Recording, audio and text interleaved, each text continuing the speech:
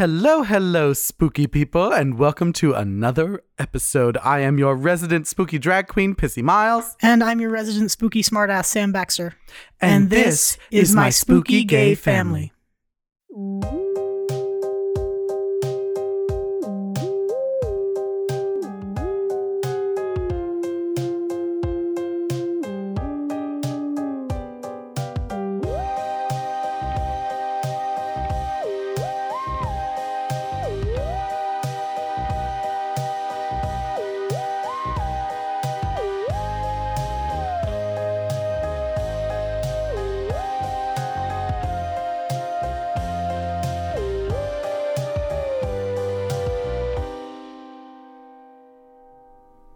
Hello, Sam. Hello, Pissy. How are you? I'm doing well. How are you?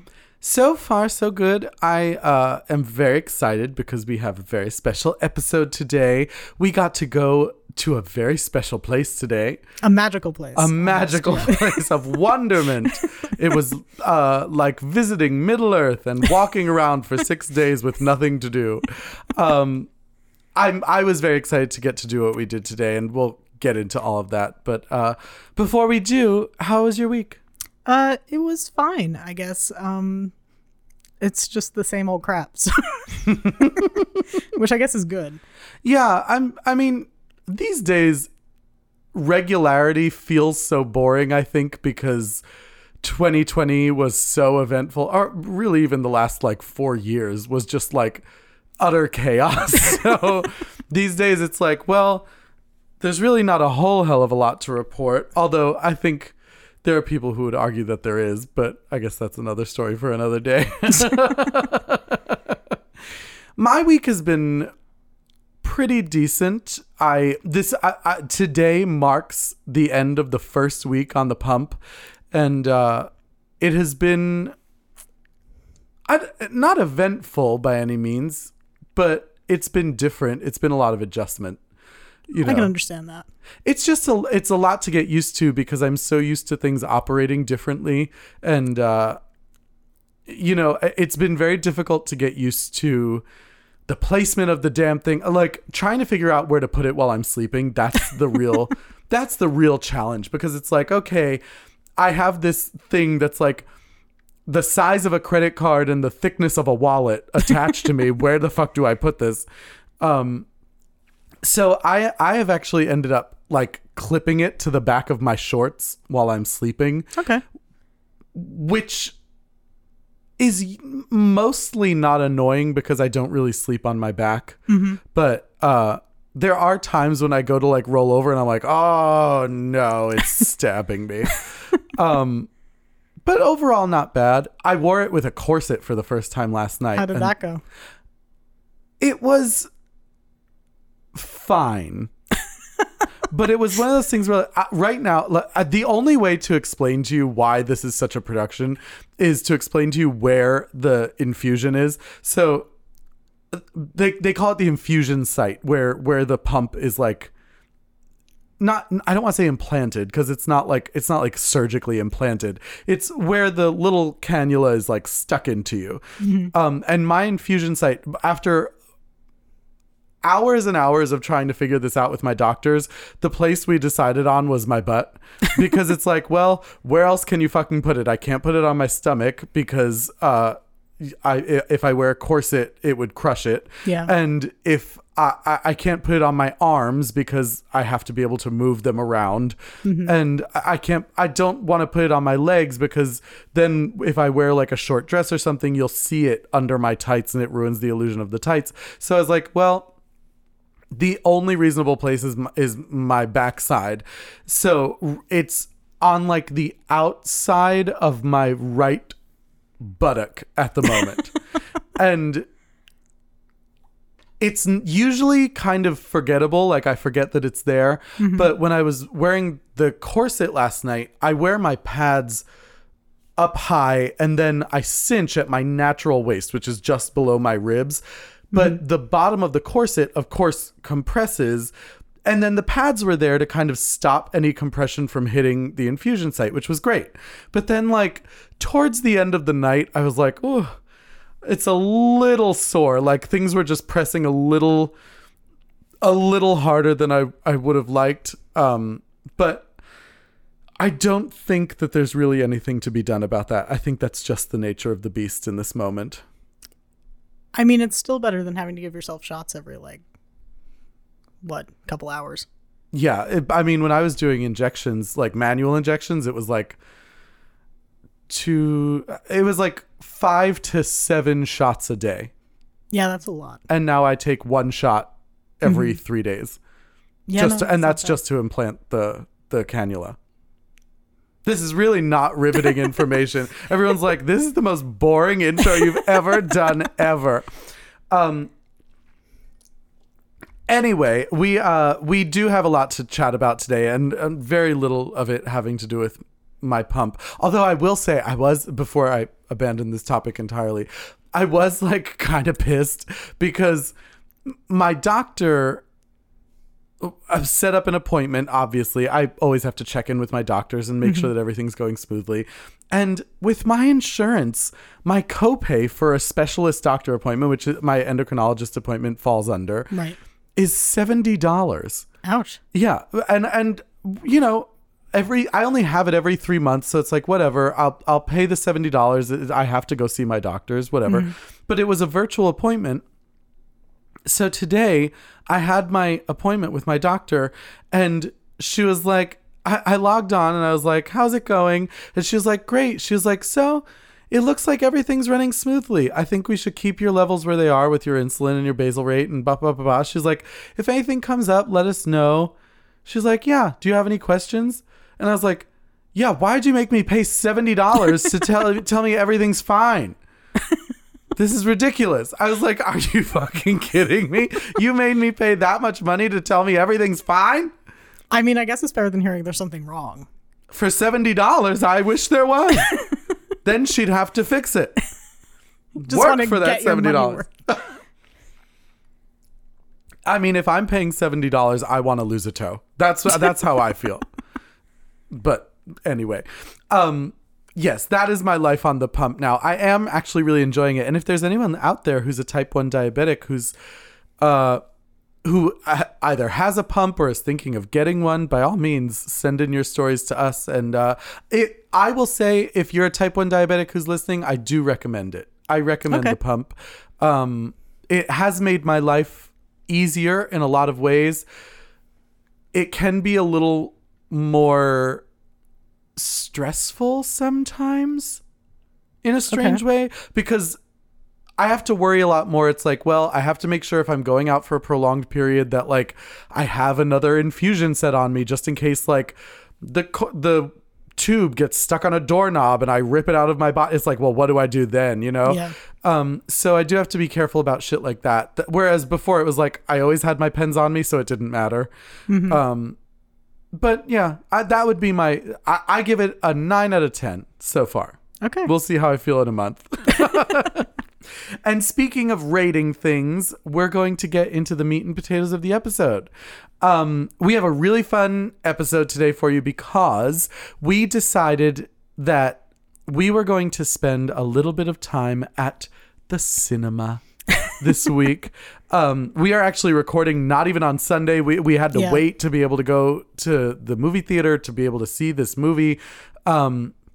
We decided, since it is a new movie, we are going to give you a little lowdown of the new John Krasinski movie, A Quiet Place Part 2.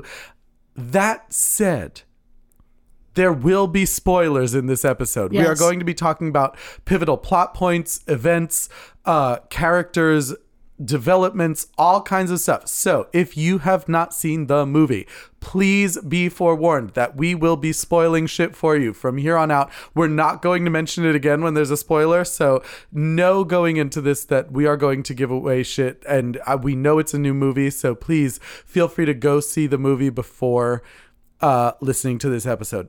But if you have seen it, here we go. Or have no intention of seeing it. Or if you have no intention of seeing it, or if you don't even know why you're listening to this podcast because all you like are rom-coms, please feel free to go ahead and keep listening because we're not going to stop you. No. We do have some comments and questions before we get into the gist of the episode. The first one was from our listener, Lily. Hello, Lily. Lily wrote in to say, I saw A Quiet Place 2 last week.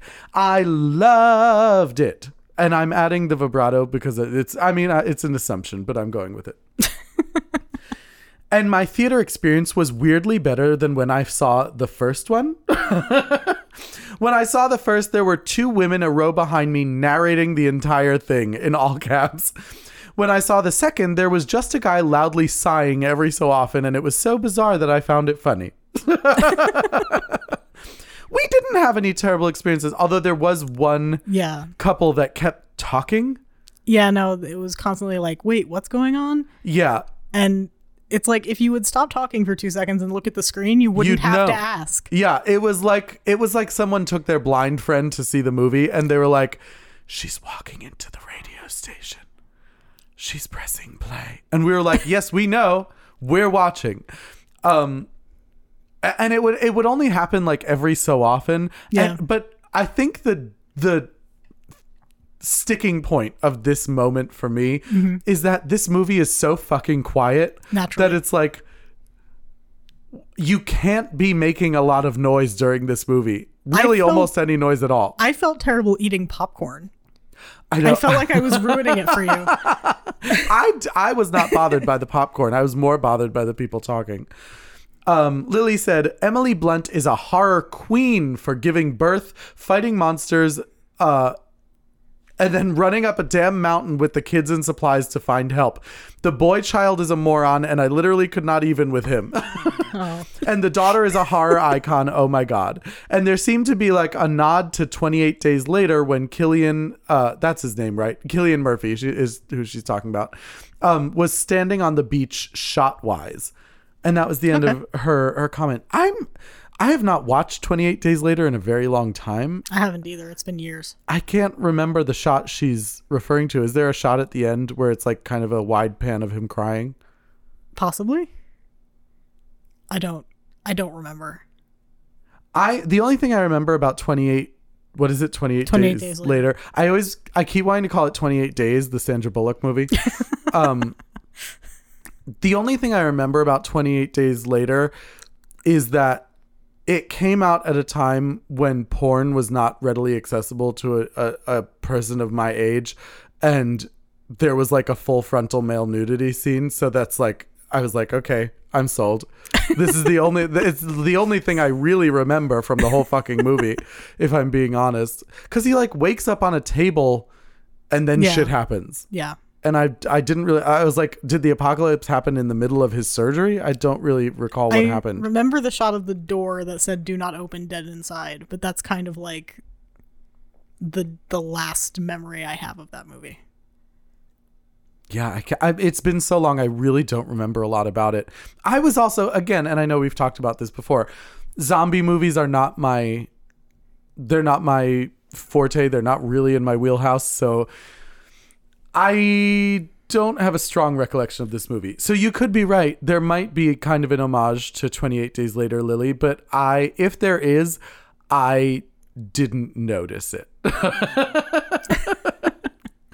We got another comment from Jen Whittick. Hello, Jen Whittick, who said, A Quiet Place 2 was my first trip back to the theater since Birds of Prey in February 2020. It was such a perfect choice. The opening sequence was a great choice for context, and from the moment the action began, I felt so goddamn anxious because we all know, no, they have to stay quiet. I have so many spoilery thoughts about it too. Maybe one negative aspect, but overall, I loved it. I gave it 4 out of 5 on Letterboxd. Have you ever reviewed a movie on Letterboxd? No, I'm one of those people who I read reviews all the time. I never leave them. See, I never do either. Well, that's not true. I have left a couple of reviews of movies, either movies that I really, really loved or movies I really, really didn't. And there's no in between. I don't review movies that fall at like, I don't review movies that fall anywhere between like 3 and 8. Okay. That's kind of my rule. Yeah, no, that makes sense. You know what I mean? Because it's like, well, because you have to be really passionate about how you feel about something to take the time to go and like write something out to share it with other people. Like, you never want to be like, my review is a 5, it was meh. Yeah, because like who wants to write that unless you're getting paid to do it? Yeah. Like, I'm not Fran Lebowitz, so I'm not going to be leaving meh reviews on anything. Do you like Fran Lebowitz? Yeah, I guess so. Did you watch the Netflix special about her? I did not. No. The docuseries. I will say I was not a big fan of Fran Lebowitz until I watched the docuseries. Okay. It was really well done, and I found her to be more likable than I had found her in simply speaking engagements. Because my big thing was like, she always talked about like fashion and culture and all this stuff. And I was like, how can a woman in a blazer and denim pants with cowboy boots give me fashion advice? And I think there's a certain, now knowing better, there's a certain level of irony in everything she does. So I'll give her that. I do like Fran Lebowitz now, Okay. I think. I would recommend it as well. I also can't remember what the docuseries was called.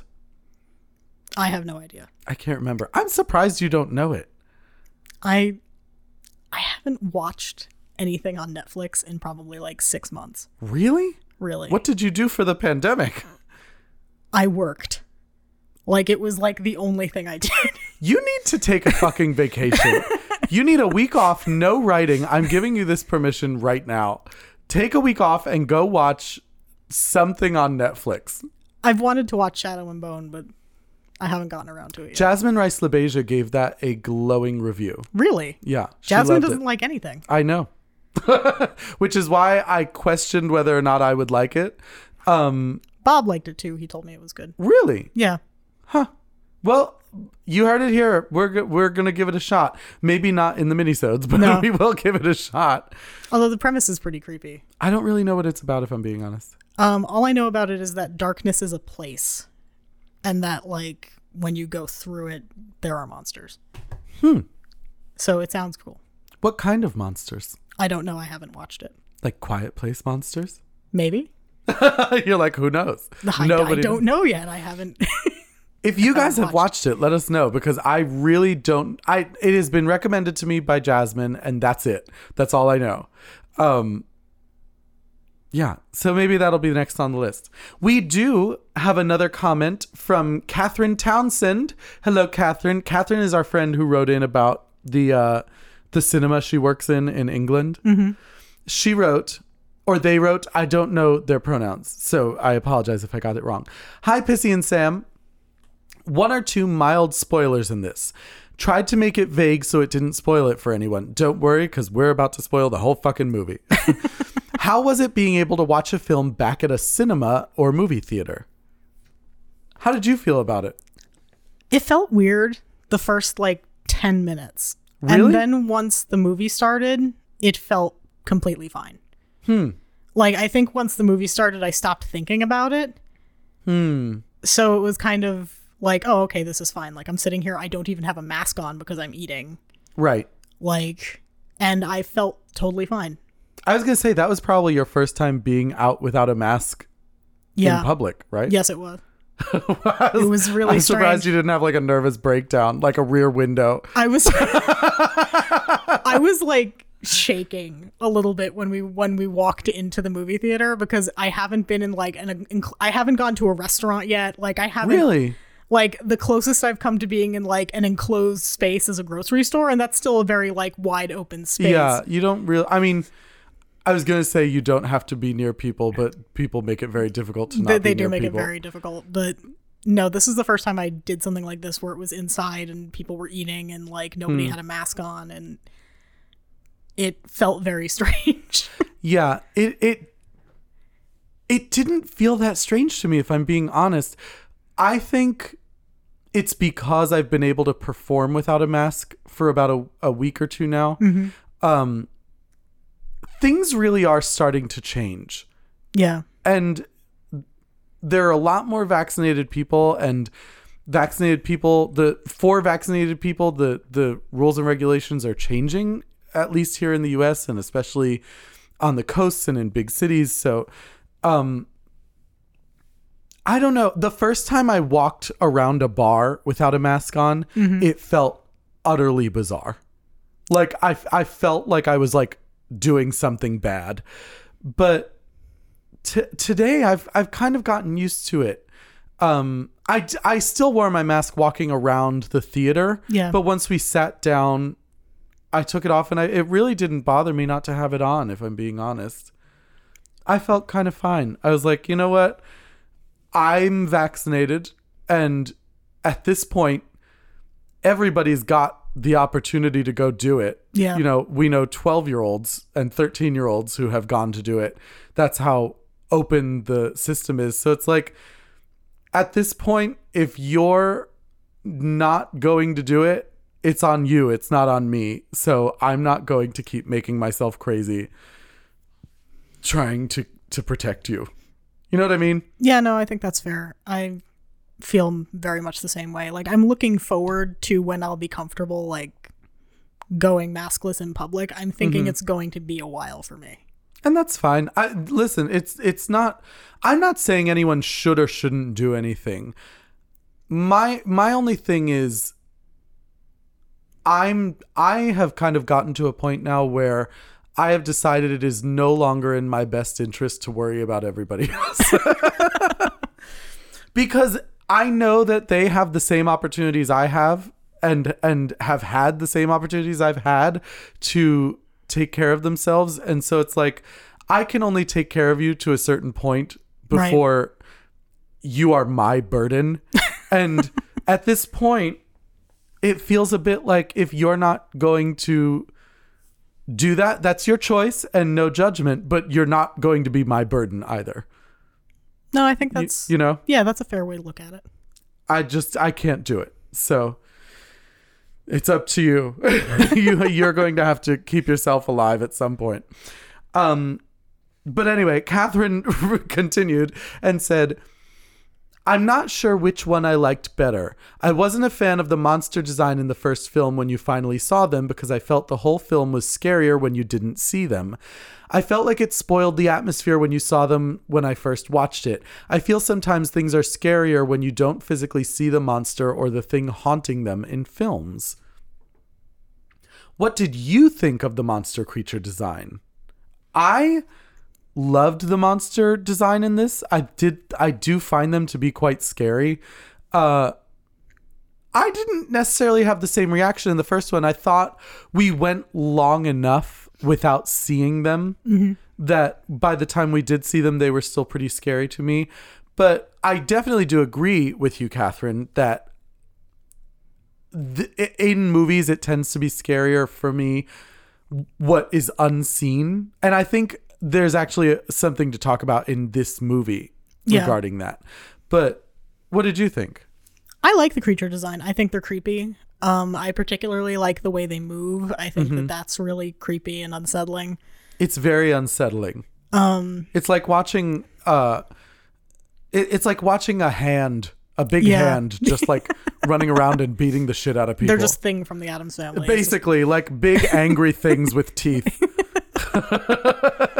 It's actually kind of funny because the creature design reminds me a little bit of Venom from the Marvel movies. So it's like, he doesn't have the weird flappy head thing, but yeah, it's very like Venom meets a Demogorgon. Yeah. It's somewhere in the middle there. Yeah, no, I think that's a good way to describe it. Yeah. And I like it. I do find it to be creepy.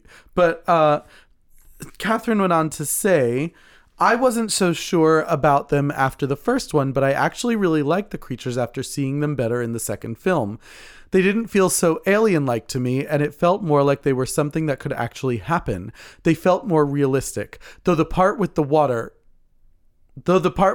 I was thinking to myself, this better not turn into the film Signs and we find out they can't cope with water. I 100% agree with you, because I had a moment where I was like, please don't tell me that they like burn if they touch water or something stupid. Well, we knew they didn't. You mean in the first one you felt that way? Yeah. Yeah. Thank God that we didn't have that moment. In this one, there was another scene with the water that I thought was really well done.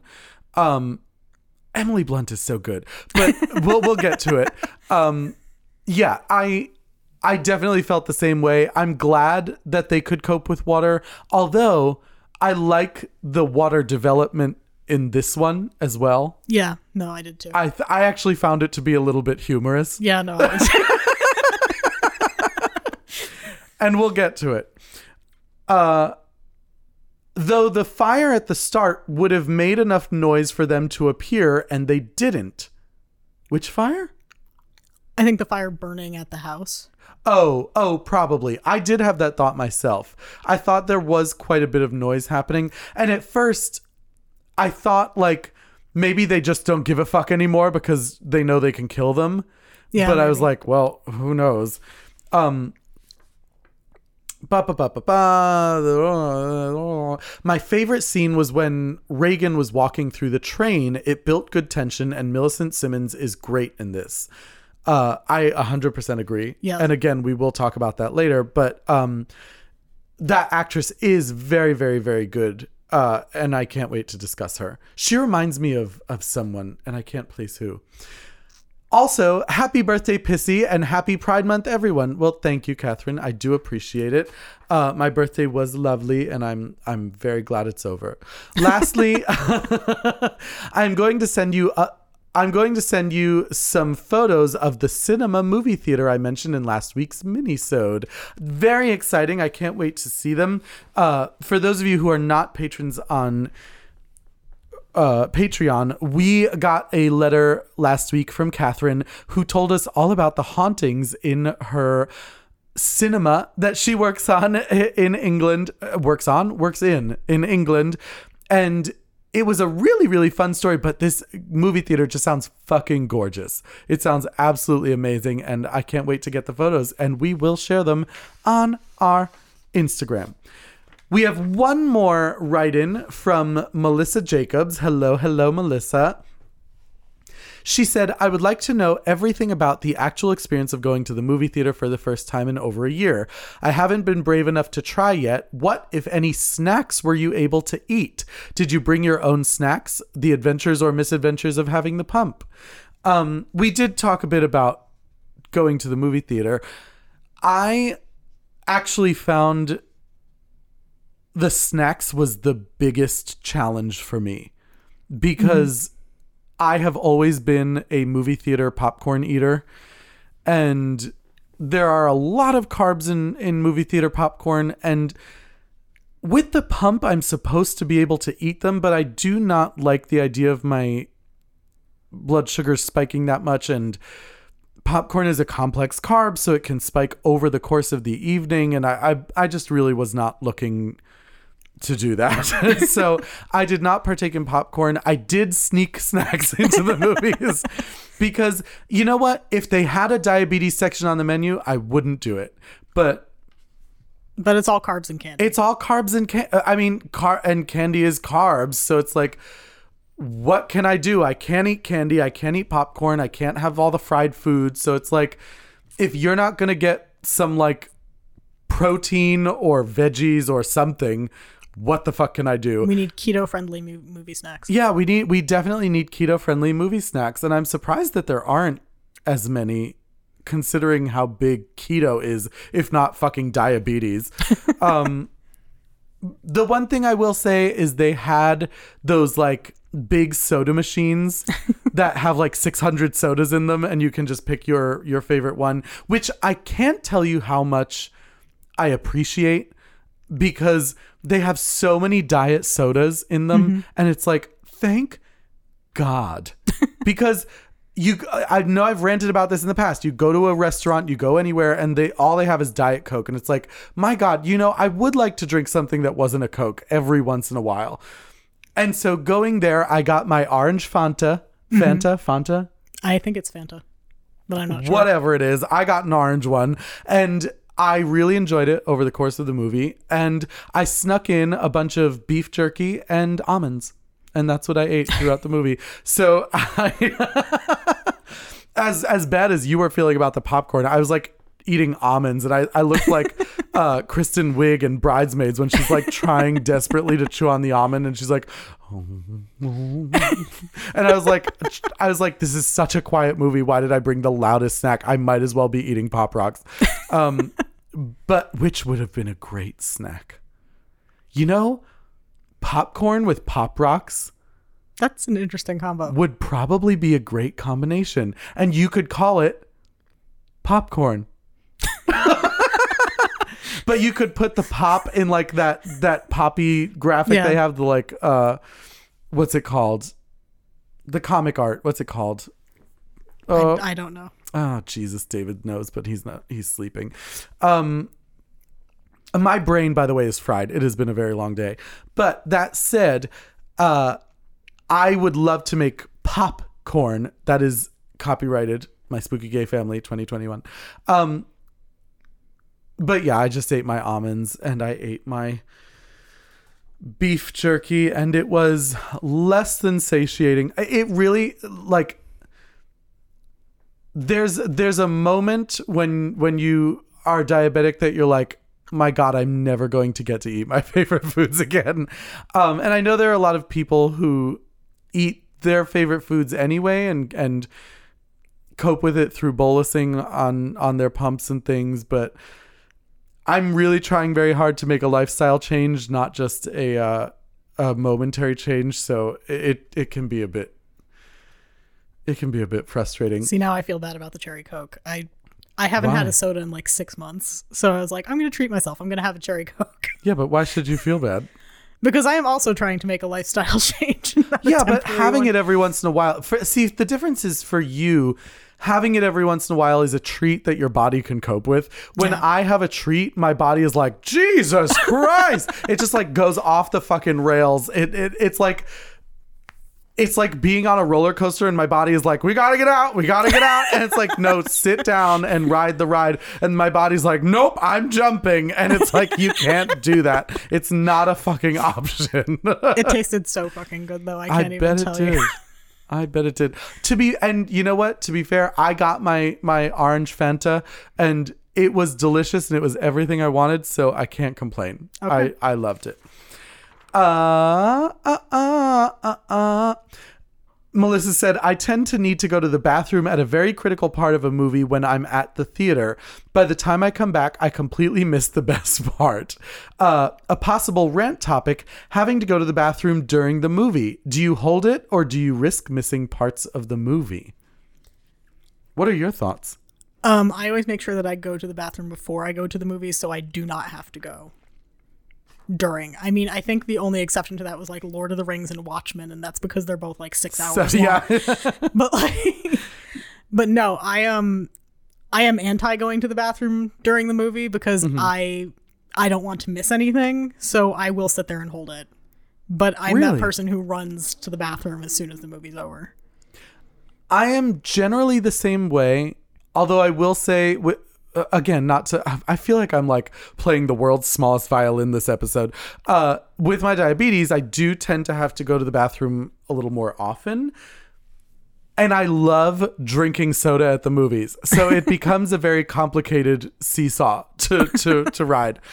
That said, I do try not to go to the bathroom, but if it gets to the point where it's distracting me, it's like, I might as well go because I'm barely paying attention anyway. You know what I mean? Yeah, no, that makes sense. So there was a moment in this movie where I was like, maybe I could get up and run to the bathroom. And I was like, no, we have to review this on the podcast. So I need to know what's going on. So I did actually. So it's all your fault. It's your fault. You're to blame.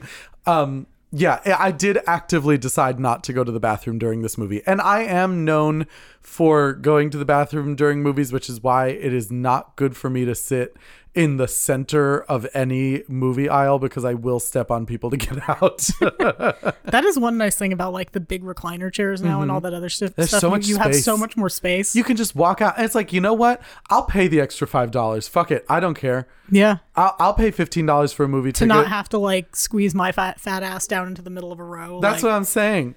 And to be squished in like you're in a fucking Spirit Airlines, like I'm like, I really love being able to be, and that was actually a nice thing today. Everything was very socially distant. You know, there were certain seats when I bought the tickets that were blocked off that you could not purchase. And so I was like, you know what? I'm fine with it. I'll take it. It felt very nice. There was plenty of room. I loved it. Melissa said, another rant topic, the AMC stock. Where do you think it will go? Is this another GameStop? Do you have any stock in AMC? I have not actually heard anything about this. Apparently they're trying to do with AMC the same thing they did with GameStop earlier this year, where they like inflate it to a ridiculous amount and then sell it. This just to feels fuck up the illegal. stock market. It's not illegal. It's just fucking with the stockbrokers. Which I encourage. I do encourage it, but there's only so many idiots on one side. You know what I mean? Yeah, I know, and a lot of innocent people could get hurt. Well, with it. Innocent people could get hurt, but it's also like, well, if you set this precedent, there's nothing stopping them from doing the same thing. Yeah. You know what I mean? So it's like, this is a double-edged sword. Yes, we're fucking with the stock market. Yes, we're giving power to people who otherwise would not have it. And that I do support. People taking control of the stock market that they're kind of trusting willy-nilly does make sense to me. But I don't like the idea of those other people on the brokers essentially having a similar power, where it's like all it would take is for them to suggest that everyone, like, you know what I mean? Yeah. Anyone can log on to Reddit and be like, okay, this time we're doing time. this. You know, but that's what I'm saying. I think it should be. If I'm being honest, I think it should be regulated. I think that's fair. I think that if it were regulated for the brokers as well, then that would be. Well, yeah, I think any regulation that applies to someone, to the average civilian, should apply to a stockbroker. I agree.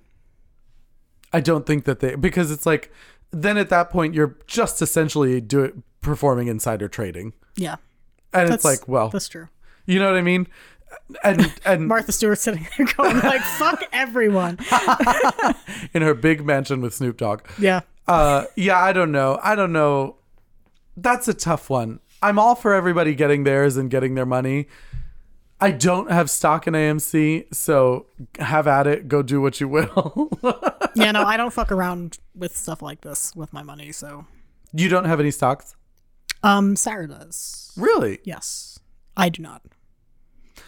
Yeah, it feels a little bit like a gamble. And I was talking to Jessica about this not that long ago. I was saying, you know, I just don't know how I feel about gambling with money like that. And she was like, well, you can make thousands and thousands, or in some cases, millions of dollars in a day, or you can lose that money. So she's like, you have to be comfortable putting that money up and saying, okay, I won't miss this. Mm-hmm. And I just don't live a life where that's really a thing. Like, there's no money I won't miss. No, I like it right where it is, and I like to keep track of it. I like to know where it is at all times. Yeah, and by 10 o'clock, it should be in bed drinking cocoa. Exactly. Reading Stephen King and getting scared and staying in bed. Yes. That's exactly what I want my money to be doing. I think, I don't know. I would probably be more comfortable with a more stable investment like real estate. I think that's something that I would probably be more comfortable with, although that comes with its own challenges, I suppose. But those are our listener questions, and if you would like to send in yours for next week, please, by all means, become a member, a patron on Patreon, and then we will answer your questions in the episode. Are you ready to discuss A Quiet Place 2, Sam Baxter? I think I am. I am very excited because I did really enjoy this movie.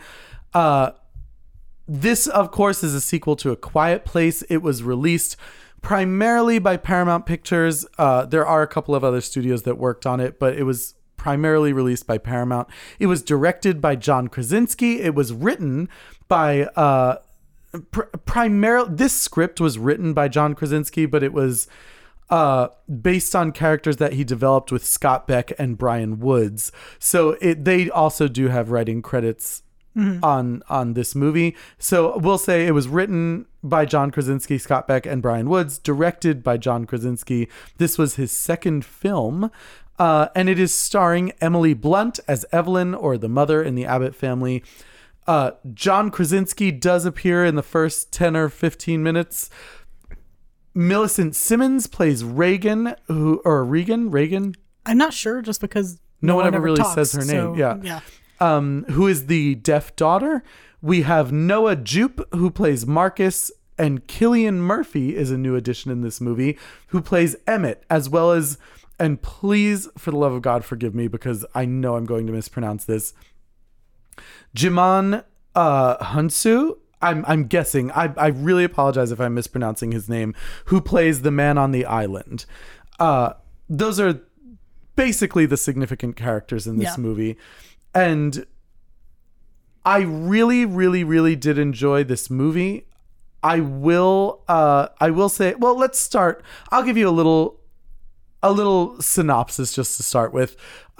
This is following the events at their home. The Abbott family now face the terrors of the outside world. Forced to venture into the unknown, they realize that the creatures that hunt by sound are not the only threats lurking beyond the sand path. That is from IMDb. That is just the summary that is on IMDb. What were your general thoughts on the movie, Sam Baxter? I enjoyed it, which I don't want to say surprised me, but I was not that optimistic. You were skeptical. I was skeptical that I would enjoy it. Why is that? Because I enjoyed the first one, but I was kind of like, okay, this premise is kind of a novelty. Like, it's fun for one movie. Will it still feel scary the second time around?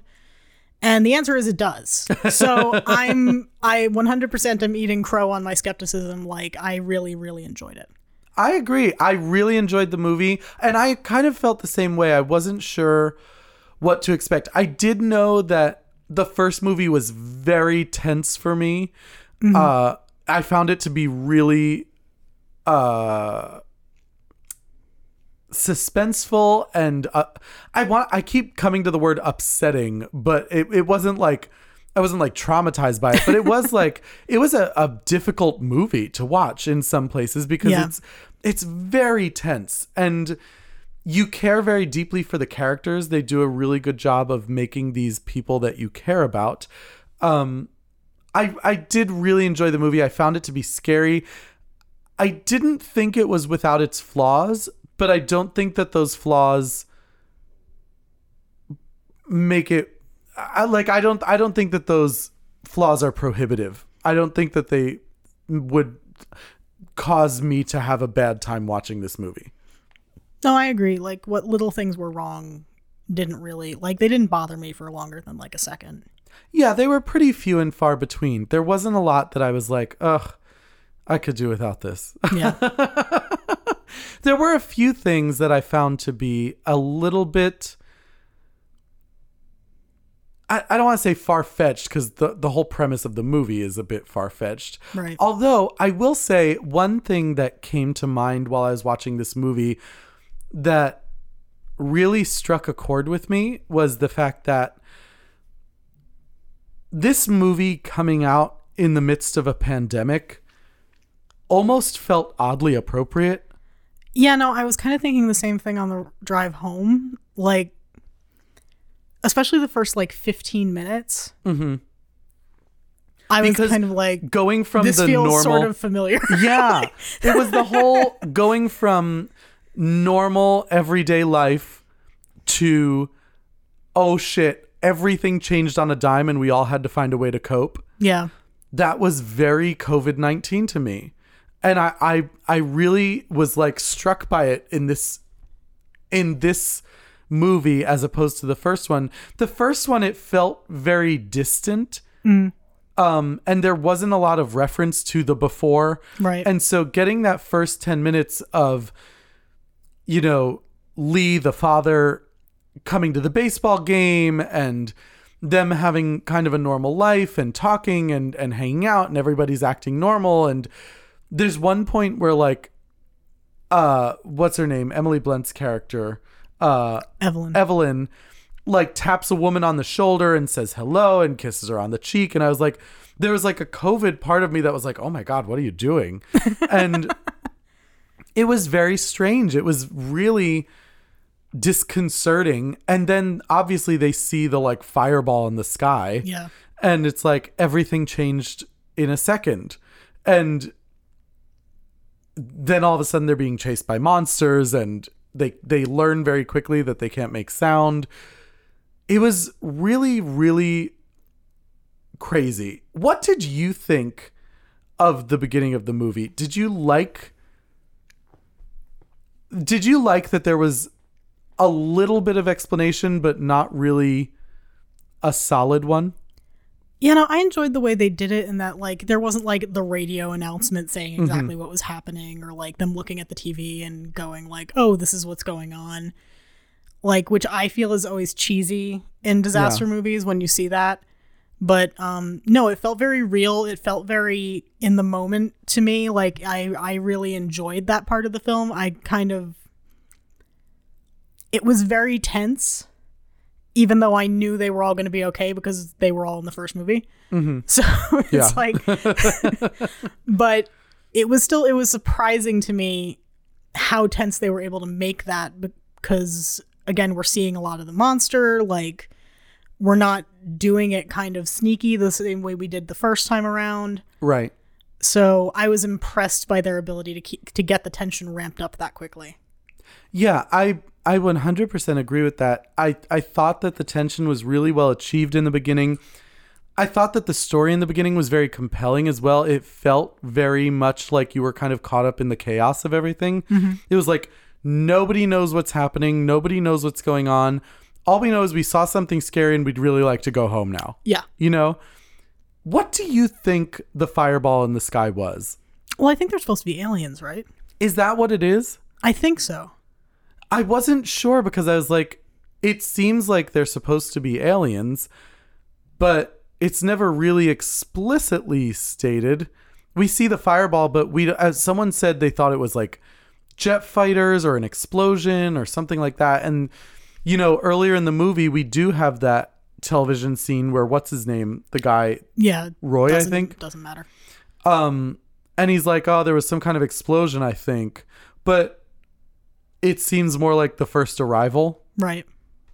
So that part was a little, I almost like that it was kind of confusing, because it's like, well, there's no solid answer because they don't know. They, like, how would they know? They haven't made contact with anyone.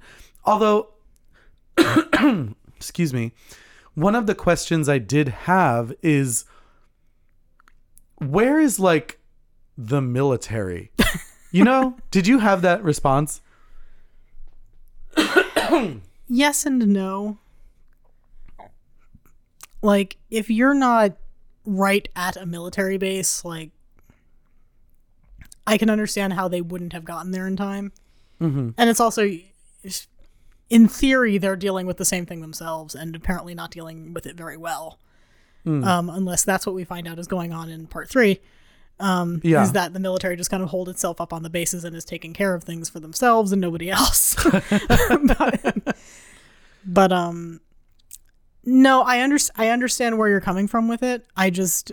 It didn't occur to me in the moment, and I don't really wonder at it because the military is never effective in movies like this, so I don't expect them to be. Yeah, I guess the only thing that becomes strange to me is that the monsters or aliens or whatever they are, I mean, I wouldn't call them easy to kill by any means. No. But they are pretty susceptible. You know what I mean? They're certainly not immortal. I mean, they are impervious to fire, at least apparently, to some extent. Yeah. And they can be shot and beaten, I guess. But I would think that at some, because by the first movie, I almost said by the second movie, but by the first movie, and even by the main events of the second movie, we're 147 days in. Yeah. You know what I mean? And nobody figured out. I like the greatest minds. You know what I mean? It can't be this like 13-year-old girl who was the first one to be like, well, they're really sensitive to sound. Maybe if we jack up their ears, they'll lose their minds. Like, wouldn't a scientist have been like, hey, somebody get a boombox? You know what I mean? I mean, I do think that as the series goes on, because it appears that it is going to go on based on the events at the end of this film. I saw something online that suggested there will be a Quiet Place Part 3. So I think it's safe to assume there will be another one. I mean, that doesn't surprise me. I think we're going to sort of... I think the way they're doing this is with every movie, we're getting a bigger and bigger picture of what's going on. Just because this was the first time we saw other people. Yeah. This was the first time we saw anything that wasn't on that little farm that they had. So, yeah, like, and we're seeing people fighting back and really kind of giving it to the monsters or the aliens or whatever they are. And that was nice to know. You know, they felt just a little bit less helpless in this one. Yeah, no, which was nice actually, even though again, I don't think it took away from the tension, which was surprising to me actually. Yeah, because even though they can fight back, it's kind of a Hydra situation where it's like anytime you chop off one head, it grows two. Yeah. Because if you're shooting them, or if you're making that loud feedback noise, it's going to attract ones that are farther away because they will be attracted to the noise. So it makes you wonder why they don't just put a boombox on a raft, but we'll get to that. Excuse me, my goodness. I did really like the beginning of this movie, though. I thought it set up what happened afterward pretty well. It became pretty obvious that they had to leave the farm after the events of the first movie, and when they saw the fire on the other I guess base or the warehouse where Emmett was holing up, I think that it was a good motivation for them to leave. The fact that Lee wasn't there anymore, the fact that she had all the kids and she had to take care of them and she needed to find other people. Yeah. I found myself really tense watching them walk away from the house because it was like, it didn't occur to me. It really didn't occur to me when I was watching the first movie, and it makes me feel like an idiot now, that the sand that they had put down was there to help keep them quiet. It was like, duh, like they need to walk on something that's not the leaves or the things will hear them rustling. So it's like, huh. So the idea of them walking beyond the sand was like, oh, this is heavy. Yeah, no, that was that first step she takes onto the crunching leaves. And I'm kind of like, oh, which is great because you can see it on Emily Blunt's face too. Is that kind of like, she's like, oh, fuck me. It really amped this up as the thriller that it is. Would you call this a horror movie or a thriller? I think it's a horror movie. Full on? Yeah, I think it's a horror movie. I don't think it's supposed to, because when I think of a thriller, I think of something that you're kind of supposed to try to puzzle out. And this is a very straightforward story. So I'm going to go ahead and say totally a horror movie. Okay. It's just so suspenseful. There are very few movies that I would consider horror movies that are this suspenseful. You know what I mean? Yeah. It almost is it's almost a brand new field of horror. I mean, I know we've had things like Bird Box and things like that, but I don't know. It felt so suspenseful. I almost had to call it part thriller. Okay. You know what I mean? Yeah, no, I see where you're coming from. It's so hard. It's so hard to kind of nail it down to one category. I don't know if I could. Do you think that because another thing that I find it to be almost too sophisticated for a horror movie?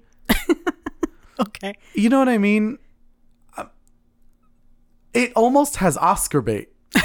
It's like these are very likable characters, and you become so invested in the characters that you really do worry about their well-being.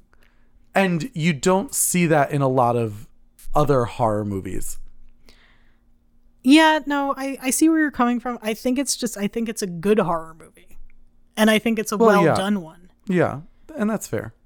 And I think that the best horror movies do make you care about the characters, and they make you fear for them effectively. But to be fair, there are a lot of horror movies where I care about the characters and I want them to be okay, but it's not as tense as this.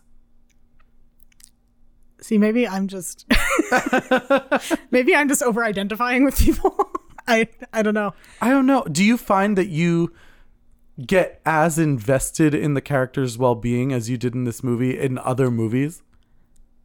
Yeah, no, particularly if I find one of the characters relatable, like I'll kind of fixate on their safety for the entire film. Like we've talked before, and I mean, we've talked before about like Jamie Lee Curtis and Neve Campbell. Like, yeah. I mean it. If either of them die in their respective franchises, like I may not go see the next one. Yeah. So I feel like I can get invested in other characters. I think that this movie does an especially good job of it because I'm invested in all of them and not just one or two. Yeah. But even the kids. Yeah, I think especially the kids, actually. Well, especially the kids, but I guess what I meant to say was like not Millicent Reagan. Yeah. We have what's his name? Marcus and the baby. Yeah. And I gotta say, if I was her, I don't know what I would have done with that baby.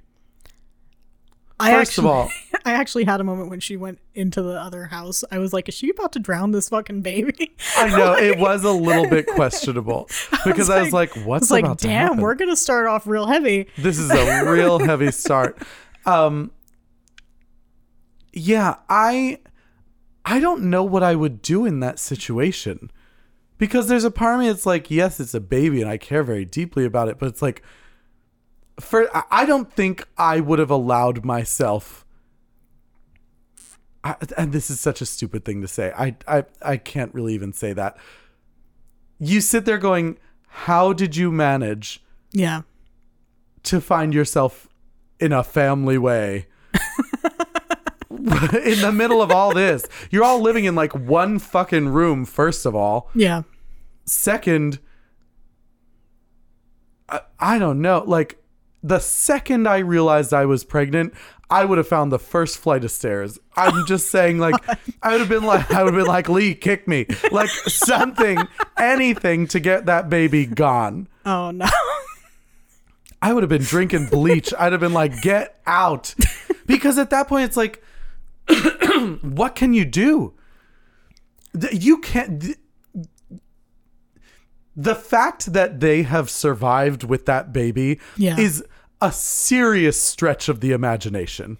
Yeah, no, although I did think that the box was a pretty nifty way to handle that. It's nifty, but you and I have heard babies cry. Yeah. A box would not completely stifle that.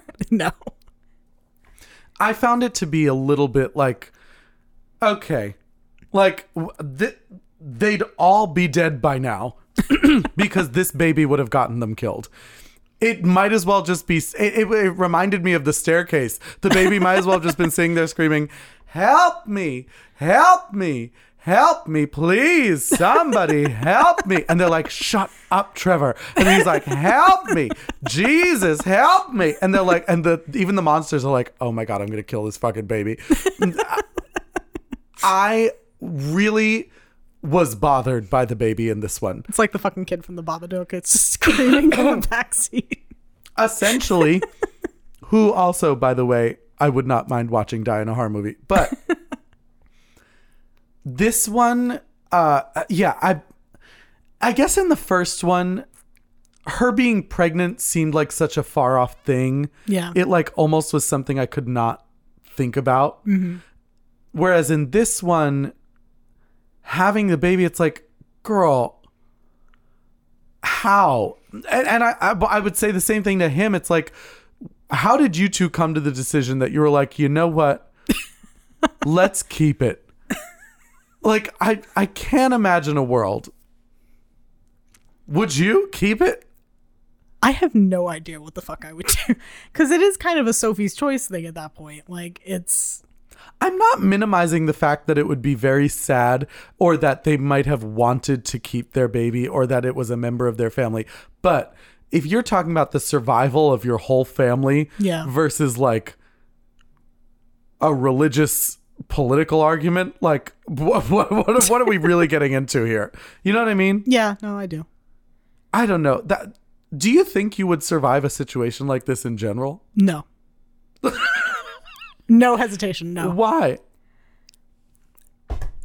Because I am kind of clumsy. You can be a bit clumsy. I can be too. I'd be dead with you, but I'll let you finish why. Thank you. I'm a bit clumsy. My eyesight is shit. Mine is too. So it's like, if anything happened to my glasses, I'd be totally fucked. Yeah. Like... That's the kiss of death. Yeah, 100%. And it's also just, I would probably have a really hard time coping, putting my survival ahead of other people, which is something you kind of have to do in a situation like this. You think? Yeah. I think in order to survive for any length of time in a situation like this, you need to be able to say fuck other people.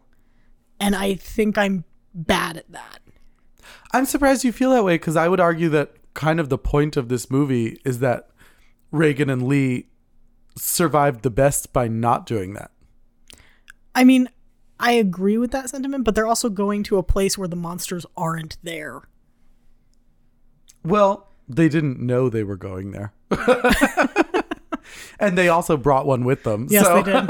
And fuck you two for that. It's like, I know. This poor island was living this idyllic little life. They're like, they were like, we did it. We got away. And by the way, I wonder how long that would have lasted. Yeah, I can't imagine it would have lasted terribly long. If only because at some point the aliens are going to be like, that island over there is real loud. Like, let's send a comet that way. You know what I mean? Yeah.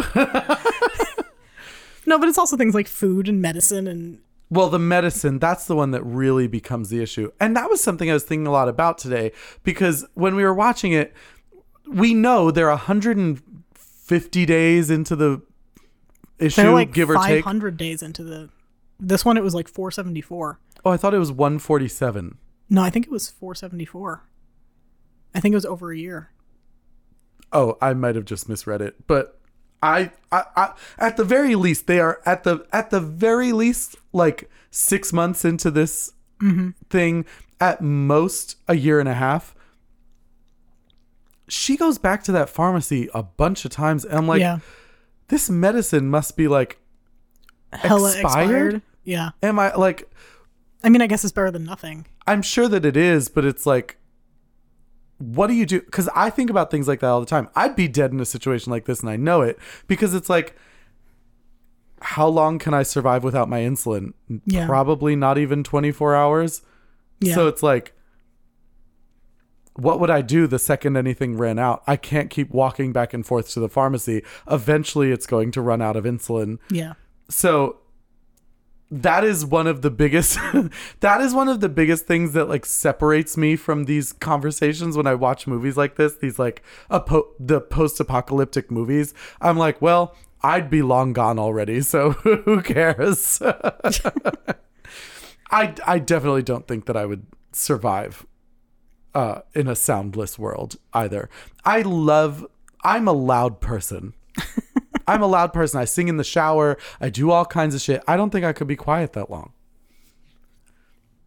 I think I could probably be quiet that long. Again, it's I would run into something. I would trip over something. Like, I would like walk into a can factory and fall on the floor. Like something would happen. Where's Sam? Oh, she went to visit the can factory. No! Everyone's like, well, we loved her. Where's Sam? She's visiting the cannon factory. It's like we sent you to your death. You're like Mr. Magoo. If my glasses are gone, essentially, yes. Sam's just wandering through a room with like radios and knives. And she's like, well, this is how I die. And I avoid all the knives but touch every single Radio. And every time you go to turn one off, you turn another one on. You're like, how did this happen? Yeah, I don't know. I definitely would not survive in a soundless world. I make a lot of noise myself. I step on things. I trip over things. Even in the course of recording the fucking podcast, it's like I can't keep myself fucking quiet. So who cares? There's a lot to chat about with regard to this movie. Yeah. We have a lot of key moments, but why don't we get into some of the nitty-gritty? What did you think of like the scares in this movie? I thought they were pretty good. I did jump twice. Which moments made you jump? The stupid birds on the train made me jump. Yeah. And I was like, what a shitty jump scare. Right. I was like, you have the perfect monster. We don't need birds. No, but it got me. And then it got me too. The second time they were in the car and the thing you thought it had fallen off and she looked back like, and it just popped its head in. Yeah. It just popped its head in like, hey girl. But it was like, can I tell you about our Lord and Savior Jesus Christ? And she's like, no. No, that one got me too. Maybe that's what this is. They're not aliens. They're just Jehovah's Witnesses. They're just running around town hitting people. Jesus. It's just, it thinks it's blessing them. And it's like, why is everyone dying? Maybe they're just misunderstood. Yeah, maybe they snatched that kid in the first one to take him to Bible school. Maybe that's what it was. He was just going to Bible camp. He was going on a mission. And they set up a cross and pictures, and they're like, I don't know why everyone's so sad. He's in Venezuela. Oh, goodness. I think I was a little surprised when we did see them that they weren't eating people, that they were just kind of just slashing them. Like, they're really just killing them for no reason. Like, they're not. That was the most, I want to say questionable part, but it was the most confusing part to me because I was like, okay, well, what's the motivation? Are they literally just trying to wipe out the population? I guess it's world domination. But to what end? For what purpose? I don't know. So they can install a Demogorgon Venom president in the White House. They want access to the nukes. They're just trying to open a chain restaurant. They're like, we want a monopoly. So we're going to kill every single person. Little did you know this movie was sponsored by the Cheesecake Factory. Yeah, I don't know. I don't know if there were any moments that scared me. The train, in my opinion, was the scariest part. Yeah, no, that one was rough. It was just like you knew it was coming, and they kept getting you with the jump scares because you had the birds, and then you have her trying to get the first aid kit, and the fucking body falls on her, and it's like. I was watching it the whole time being like, so when's she going to drop it? When's it going to fall open and everything's going to fall on the floor? And it's like, there are certain moments where it's like, they can hear, if she had dropped like a stack of pins, they would have been on her like white on rice. Yeah. But she's like opening creaky train doors and they're like, they're off playing backgammon. And it's like, why are these the most distracted monsters in any movie ever? They were just busy. Doing what? What could you possibly have? They literally, as far as we know, they don't even fucking sleep. They just run around killing things. They had a bunch of bunnies to kill. It took them a minute. Don't you think they must be distracted by like bunnies and bears and shit? I mean, they must be, but I don't know. Like for the first, like if it's been a year, like you think they can tell the difference between the sound? Yeah. I would think that they've gotten this down to a science by now. But how do we know they just want to kill the humans? How do we know they don't want to kill the bunnies? I mean, they might want to kill the bunnies, but it's never I think addressed. they do. What if they came here just for the bunnies? It's all the and we're bunnies' just fault. stuck in the middle. They think we're bunnies. They're like, these bunnies are big and hairless. Why did I wear these bunny ears and bunny slippers today? Louise Belcher is like, son of a bitch. I would love to see the Bob's Burgers episode of A Quiet Place. And you know they're going to do it eventually. They're I going to know. have one of those 3-part. Who like, do you little think mini is the stories. monster? I want it to be Teddy. Yes.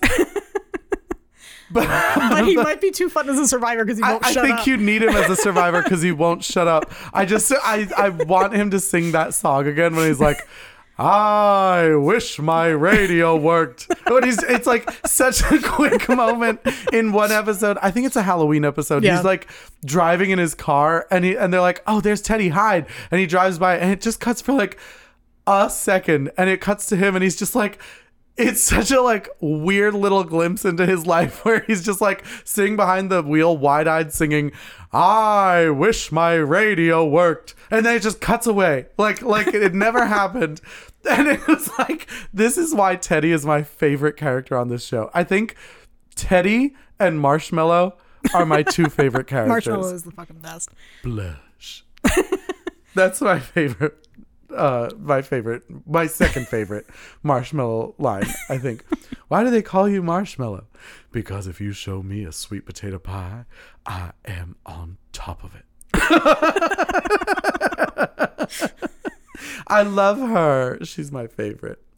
Were there any other scary moments for you in A Quiet Place 2? I knew it was coming because of the synopsis, but like I was actually surprised how effective the evil humans were in this one, and so fucking thankful that they were there for like 2 seconds. Yeah, it almost like in a strange way seemed like a waste of time. Yeah, I was kind of like, I don't know why you bothered putting them in. They were menacing for a second, like but like I was kind of like, I was just so happy that we weren't doing that. The whole time, and we weren't doing that even for a little bit. That it wasn't even like, that long. Like it wasn't kind of killed the scare for me. Yeah, but it wasn't as scary when the creature showed up because it was like, well, he's just gonna have at it. He's just gonna fuck them up. So it's like, well, that's exactly what we want. So sweet. I know. I will say, it wasn't really that hard to figure out what was going on with the little girl. No, it was like, oh, come on. It was like, guys, what would she be doing here? Yeah. You know what I mean? No adult anywhere in sight. She didn't get lost on the docks. No. Although this did, excuse me, it did lead to one of my favorite moments in the whole movie, which is when What's-His-Tits Emmett ends up in the water. Yeah. And the thing like jumps in after him and then proceeds to just publicly drown. Not privately drown, publicly drown. That is a Fortune Feimster joke. She makes this joke about how as a kid she only joined the swim team because they got to eat Fun Dip before the swim meet, but she couldn't swim, so she ended up in the pool, and she was like, and everyone just watched it happen, and there I was publicly drowning. And it was like that is one of my favorite jokes ever. I love Fortune Feimster. I think she's hysterical. But this monster drowning in the ocean or lake or wherever the fuck they're supposed to be was hysterical to me. It was pretty funny because it was just like flailing. It was like watching a wet dog being like, "Oh shit, I've jumped in the water. What do I do now?" When the other one like runs up and it's looking at it like, "Gary, grab my hand, grab my hand, Gary. Take my claw." And it's like, nope. And Gary's like, "I lived a good life," as he sinks to the bottom of the ocean. I killed so many bunnies. Tell Gina I killed the bunnies. Do you think they have families? I mean, they seem to be cooperative, so I guess yes. They do seem to be cooperative. I'm gonna go out on a limb and say the aliens are bunny killing family people. They go home every night at 6:00 and they put bunnies on the table. I mean, wouldn't you? Well, I mean, bunnies are obnoxious. If we're talking about people bunnies, then yes, I do agree. Yeah, I don't know. The Playboy Mansion has been completely wiped out. Oh, yeah. It is obliterated. Hugh Hefner got fucked up by the aliens. I would say if we're picking scary moments in the movie, I did think the marina was scary. I thought the train was scary. Oh, and while we're in the marina, can we talk about something? Yeah. I love that fucking Reagan comes up with the boat. Yeah. And I'm like, first of all, how did you launch a boat? Number one, without anybody hearing you. Second, he climbs into the boat and it's so fucking quiet. I was like, have you ever heard anyone get out of a pool without it sounding like someone was drowning? No. Especially like when you're fully clothed and all the water is it's like dripping off of you. And it's like the fucking things knew they were there, so they had to be listening. So, and he's climbing out and it's like, but they couldn't get to them because then they would all publicly drown. I mean, I suppose, but they still were so quiet. Yeah. No, it was a little unbelievable. I was like, how dare you? As a fat person who has been in a swimming pool, I am offended by this. Deeply offended by this. I was kind of freaked out when Emily Blunt was in the warehouse with it. Just before she turns on the sprinklers. Like, it was a little bit like, okay, this is too much. Like, this is too much for me. Do you think she started the fire knowing she was trying to set off the sprinklers? Or do you think she was trying to blow it up? I think she was trying to set off the sprinklers because we saw her looking at the sprinkler head before she did it. So I think that's what she was doing. That being said, you never know. She might have been like, well, if I blow it up, like that takes care of the problem too. Yeah, I mean, you know, two birds, one stone. We figure out if they can deal with fire, and if they can't, then I'm just going to make them deaf. Although I was surprised there weren't more Demogorgons, bunny killers, after the explosion. Yeah, I was like, they show up when you sneeze, but apparently explosions, they're like, did Ted have gas again? Ted is the gassiest bunny killer, and I just named the episode. Yeah, I don't know what to make of that. I was surprised that they didn't show up after the explosion, if I'm being honest. I was like, well, this probably could have attracted a few freaks. Yeah, you would think. Then we get to the island. Yeah. Were there any moments on the island that scared you? Like I said, when they were in the car and it was coming through the roof, that got to me a bit. It was, for the most part, I was able to predict how that went pretty smoothly. Yeah. So I wasn't super nervous. Like, even when we got to the climax, it was kind of like, well, okay, I know what's going to happen here. The only thing that surprised me was the fact that Emmett didn't die. Yeah. No, I can see how that would be. I was worried for a minute about Emily Blunt. I thought it was going to be her this time. Really? Yeah, when they were in the furnace and the thing was like clawing at her, I was kind of like, okay, maybe we're going to lose both parents and that's how we move on, because this is clearly at this point Millicent's movie anyway. It is. So. She kind of became the Arya Stark in this. I did love her in this role. I loved her too. I thought she did great. I thought she was pretty darn amazing. And badass. Badass, like easy to root for. I thought she was a lot of fun. I'm not really familiar with any other work she's done. I mean, she was in A Quiet Place and A Quiet Place 2. Is she actually deaf? I don't know. Huh. She is. Looking at IMDb, she said one of her personal quotes was, "I want to be an actor to show deaf people can do it. You're not too young to dream big." Huh. And I love that. Yeah. No, that's cool. I love that. And it was really cool to see her. You know, it's almost like fire and water. She and the aliens, because it's like they can hear everything she can't hear. And it's like, well, the fire should be afraid of the water. A song of noise and silence. Yeah, basically. But she's not. She actually copes with it better than almost anyone, including Marcus, who another thing, one of the things I took points off for in this movie is like, why the fuck did Marcus go upstairs? Yeah, no, that made zero sense to me. I didn't. This kid's afraid of his own fucking shadow, doesn't even want to be left home alone with the baby. And he's like, let me go exploring. And I know that it was supposed to be he was scared and looking for his mom. But it's like, having been the overly frightful child, Yeah. I never would have gone out into danger looking for safety. No, you know what I and mean? especially like he has to this point been shown to be pretty responsible, and like him leaving the baby there surprised me. It was a little like, okay, that this is a purely a plot device decision. Yeah. But And kind of surprising, to be honest, because it didn't really have a strong payoff. I mean, it brings the bunny killer into the basement, but like I guess it just didn't. I wanted a bigger scare. I guess I wanted more of a chase with him. Yeah, no, I can see that. I mean, that chase wouldn't have lasted very long.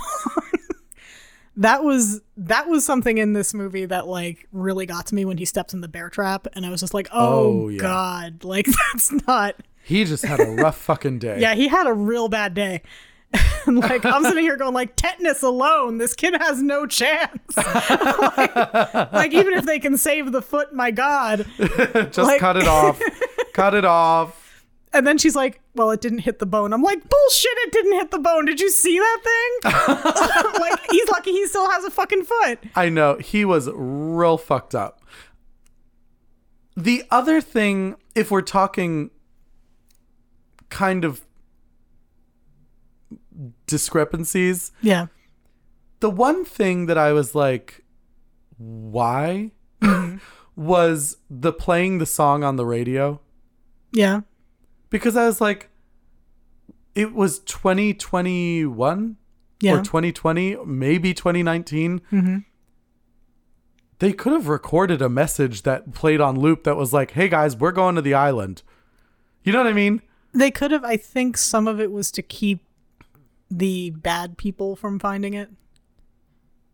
I think it was supposed to be kind of a clever keep them out kind of thing. I suppose. But we know bad people can be clever. Yeah. That's the thing that I find annoying. It's like, at that point, you might as well just keep a gun on the island, and if you see them coming, you just sink their fucking ship. Just sink their battleship. Yeah. I will say that was something, I don't know why it didn't occur to me when it happened, but I was kind of surprised by when Cillian Murphy is off staring into the sunset or the dawn or whatever the fuck he's looking at. And he hears the noise, and I was like, oh, I guess the bad people did get here. Yeah. But then the boat shows up, and you're like, oh, that's the boat the thing he was on. Right. The bunny killer. Bunny killer, yeah. And I was like, first of all, how fortuitous. That it just drifted here on its own accord. Drifted a mile in the sea and landed on their island. It's just Julian the bunny killer going, I will avenge you, Gary! He's just paddling very quickly. With one claw. And then it showed up, and it was like, oh, I don't know why I didn't see this coming. Did you know it was going to happen? I mean, something had to happen. I thought, because I also didn't know how much of the movie we had left, I thought that something bad was going to happen when they went back to get Emily Blunt and Marcus. That's what I thought was going to... I thought they were going to go back to get them. Yeah. And Emmett was going to die saving them, and the last shot would be them getting on the boat to go to the island. Yeah, that was kind of my expectation. I'm not mad at what did happen. I thought it was well, it played out well. I have to admit I was a little surprised when the movie ended. I was too, because I was like, well, is she going to go get them? Like, what's going to happen? And I know that that's probably what they're setting up for Quiet Place 3, but it's like, well, we covered a lot of ground here. We did. We probably could have wrapped some of this up. You know what I mean? Yeah, no, we had these two competing plot lines, and kind of neither of them neither of resolved. them, neither of them resolved by the end. Was there anything you didn't like that I didn't cover? Not really. Like, I didn't have a lot of criticisms on this one, to be perfectly honest with you. No, it was generally well made. I really enjoyed the ride this time. I did too. I liked it. Like I said, there were a few things that I found to be kind of difficult to enjoy. Namely, Marcus going upstairs. There just wasn't a good reason. Yeah. For him to go upstairs. I almost would have preferred it if she had come back and she had opened the gateway or the whatever it is, the portal to go downstairs, and she was kind of attacked and forced to run, and that was how the thing was left open, and that was how the thing ended up downstairs. Yeah. And I think that would have made more sense. I think it would have too. I understand why they did it the way they did it, but like it's for stupid reasons.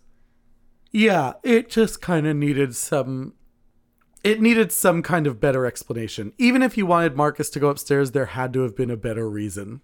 Yeah, no, it seemed out of character, and it seemed kind of far-fetched for the situation he was in. Yeah. But that said, I did enjoy A Quiet Place 2. I really liked it. I'm eager to hear what you guys thought of it. Let us know your thoughts because it is a brand new movie. We're very excited to hear what everybody thought. And am I missing anything? I don't think so. I think that's it for the Bunny Killers this week. I think that's it for the Bunny Killers. They will be back, I'm sure, to kill more bunnies and will be here to tell their story. They're like Bunnicula. They're the opposite of Bunnicula. They kill Bunnicula. Oh, poor Bunnicula. I love that book. It's a good book. Maybe we should talk about that one day. The children's horror books. That said, we will be back on Monday with another mini-sode on Patreon, and we will be back next week with another brand new episode. So, until then, stay spoopy and remember. I don't know why you came all the way up here. There's nothing left. There are people out there. People worth saving. My Spooky Gay Family features music by Nate Walker, artwork by David Alon, and this episode contains clips from A Quiet Place Part 2, distributed by Paramount Pictures 2021. Please subscribe on iTunes, leave us a nice message, and follow us on Facebook, Instagram, Twitter, and Patreon. My Spooky Gay Family is a product of Barbara Duel Productions. Barbara Duel.